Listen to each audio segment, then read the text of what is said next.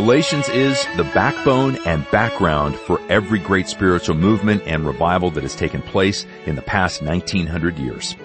That's the commendation our teacher, Dr. J. Vernon McGee, gives us as we begin this new study in God's Word. Welcome to Through the Bible. I'm Steve Schwetz. Now, when he first gave this message, Dr. McGee recorded a quick introduction to the study. So let's listen to that now and then meet back here again as we pray. The Bible bus is now rolling into Galatian country in Asia Minor. And we've come to a very wonderful epistle, and I'm delighted that we are there. I trust that you have your notes and outlines by now. If not, be sure and write in and ask for yours. We'd like for you to have them of this little book because it is so important. This is the book that was nailed to the masthead of the Reformation, the great spiritual movement that took place in England during the time of Wesley and under his leadership. Why, it had its background, the epistle to the Galatians. So we've come to a very interesting book that's had a very interesting history, by the way. I personally believe that there will not be another spiritual movement unless it is based, as it has been in the past, on the gospel of the grace of God as it is put down in the epistle to the Galatians. That's just how important that it is. I have been emphasizing this for years. It's greatly misused and abused, of course, but by and large, it is being declared today, and it is an occasion for rejoicing. That's a great introduction. Are you ready to get started? Well, to help us navigate through Galatians, Dr. McGee will mention his notes and outlines several times today. You can get your free copy in a couple of different formats. First, there's the notes and outlines for every individual book that we study. That's available to download in PDF form when you visit ttb.org/notes. And then to make things a little easier, we've also compiled the notes and outlines for all of Dr. McGee's 5-year studies into a single volume. It's called Briefing the Bible. Now, you can get an abridged version of Briefing the Bible for free by simply calling us. We'll send it to you. It's a print version. You can also go online to Amazon and download a Kindle version for 99 cents. But I do recommend that you download the digital version as opposed to the print, by the way, because it contains everything that you're going to need for our study. You can download it right now for free at our site, ttb.org, and start using it today, or go to Kindle and download it for 99 cents. Or request your paperback copy online or at 1-800-65-BIBLE. Again, that's 1-800-65-BIBLE or ttb.org. And while you're at ttb.org, why don't you download your free copy of our Galatians Bible Companion as well, with a quick synopsis of each study, some really terrific questions to help you reflect on what you're learning, and the links to Dr. McGee's teachings as well as our passage in God's Word. It's really a great tool to help you dig deeper each day, and it's perfect to be used in a small group.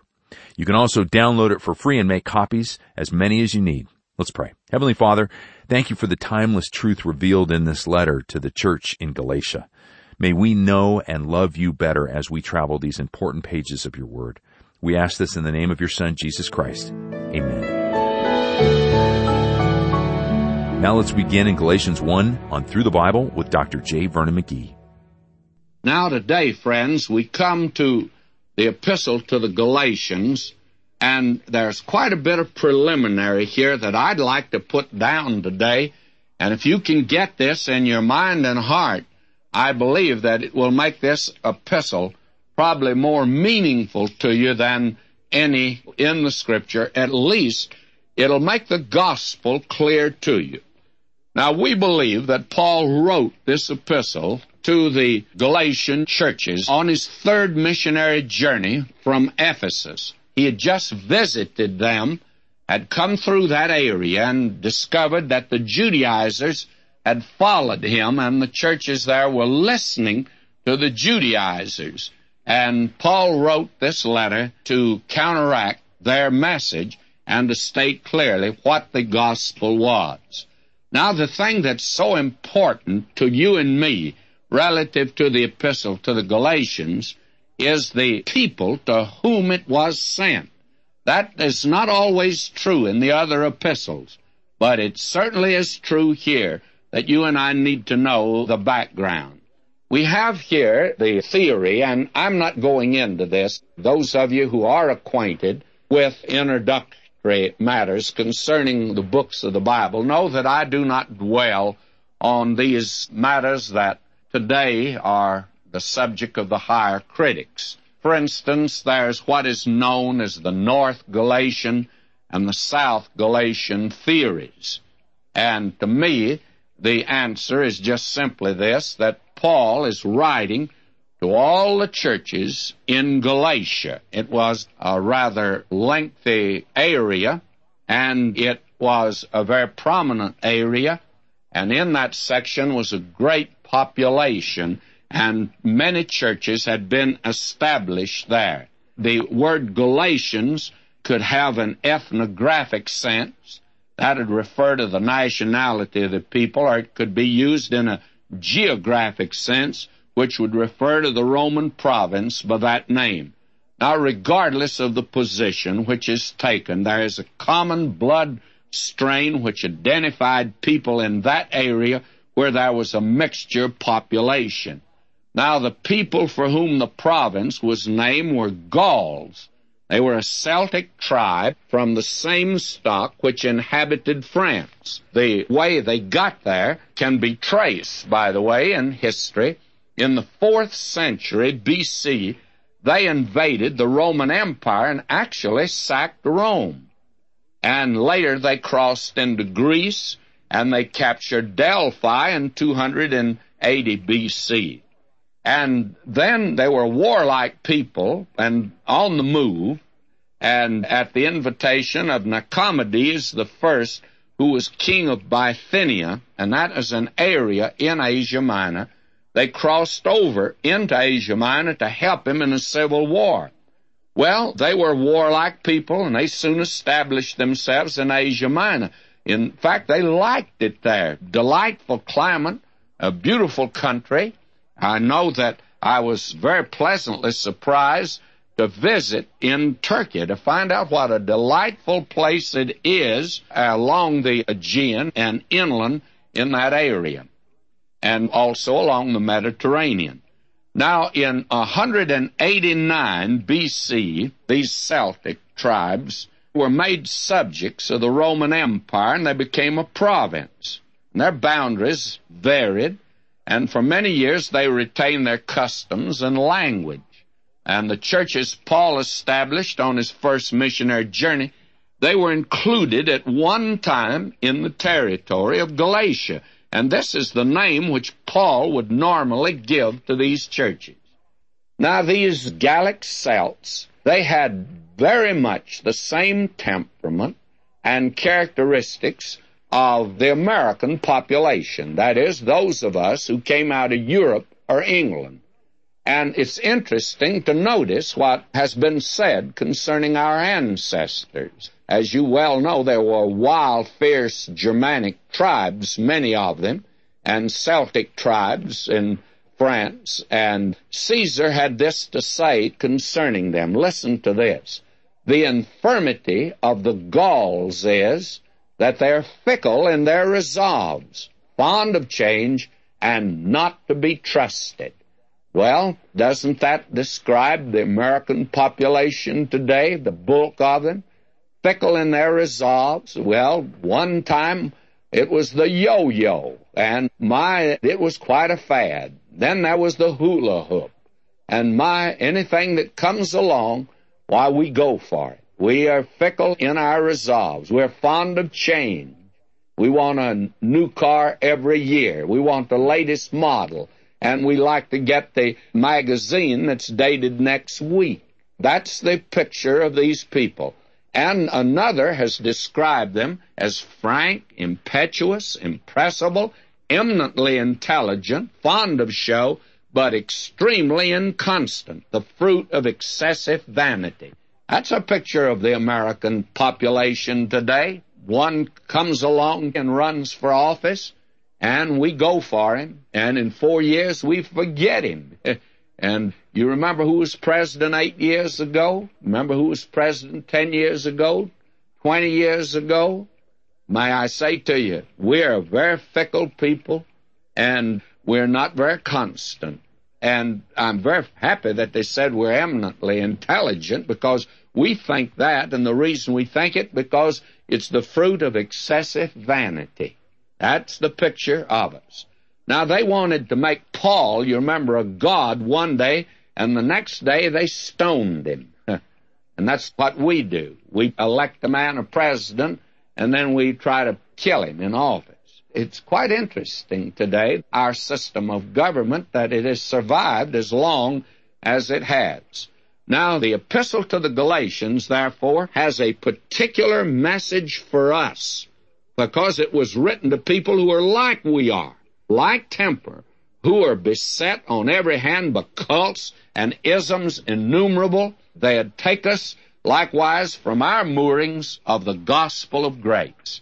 Now let me say a word about this epistle before we get into it. It's a stern, severe, and solemn message.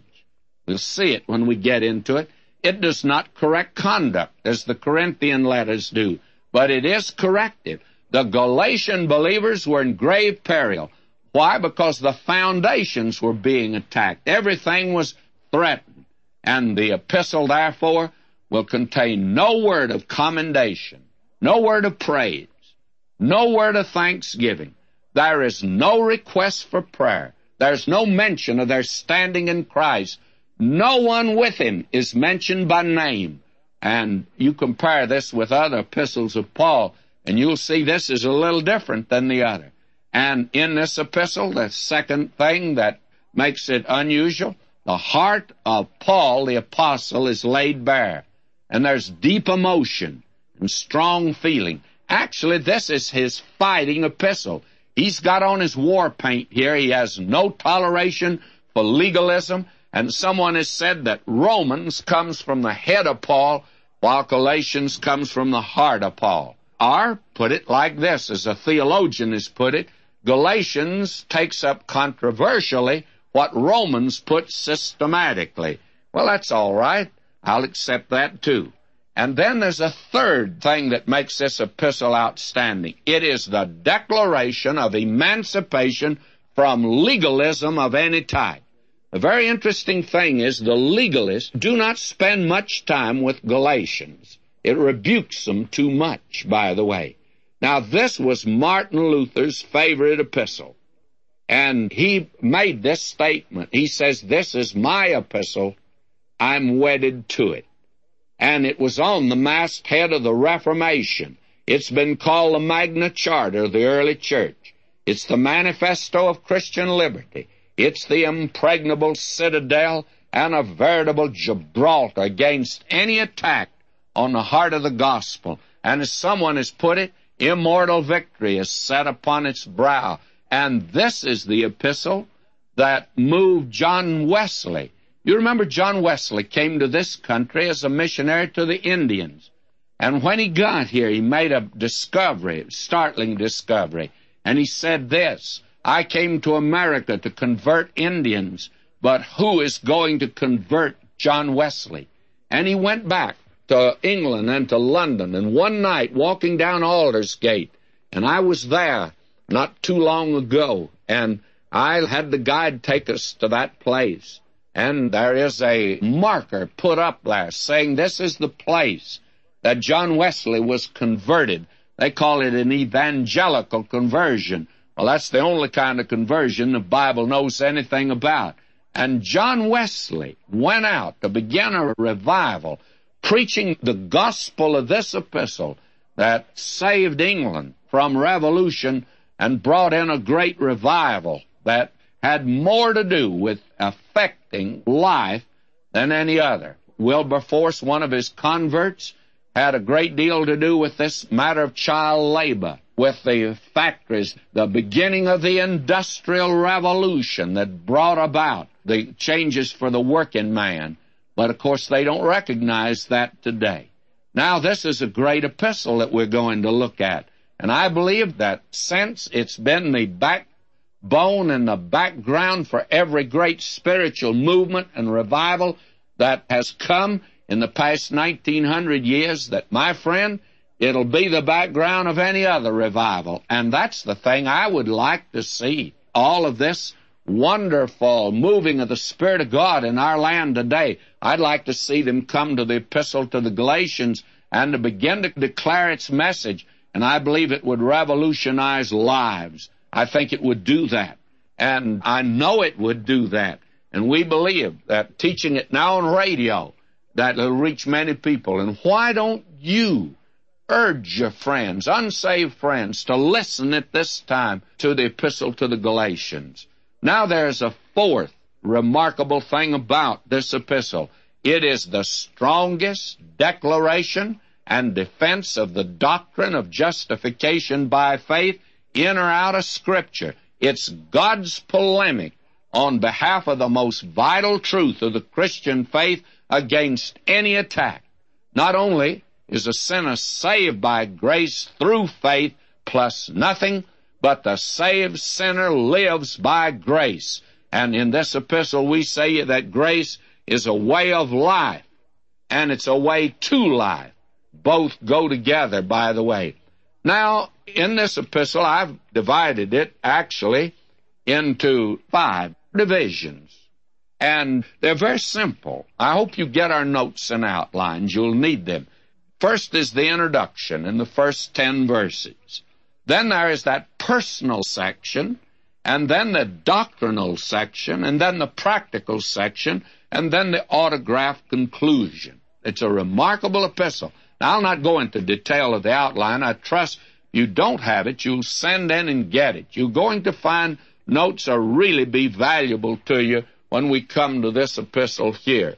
Now, I want us to come to the first chapter here, and we have the introduction, and that's in the first 10 verses. And in this, why, you have the salutation is a cool greeting in the first 5 verses, and then the subject is stated, and it's a warm declamation in verses 6 through 10 here at the beginning. Now, as we have already said, Galatians is God's polemic against legalism of every and any description. Now, the law is not discredited here. It's not despised. It's not disregarded. Its majesty, its perfection, its demands, its fullness, and purpose are maintained. Yet these very qualities make it utterly impossible for man to come this route to God. Another way is open to us, which entirely bypasses the law, for man to be justified before God. The new route's by faith. Justification by faith is the theme with the emphasis upon faith.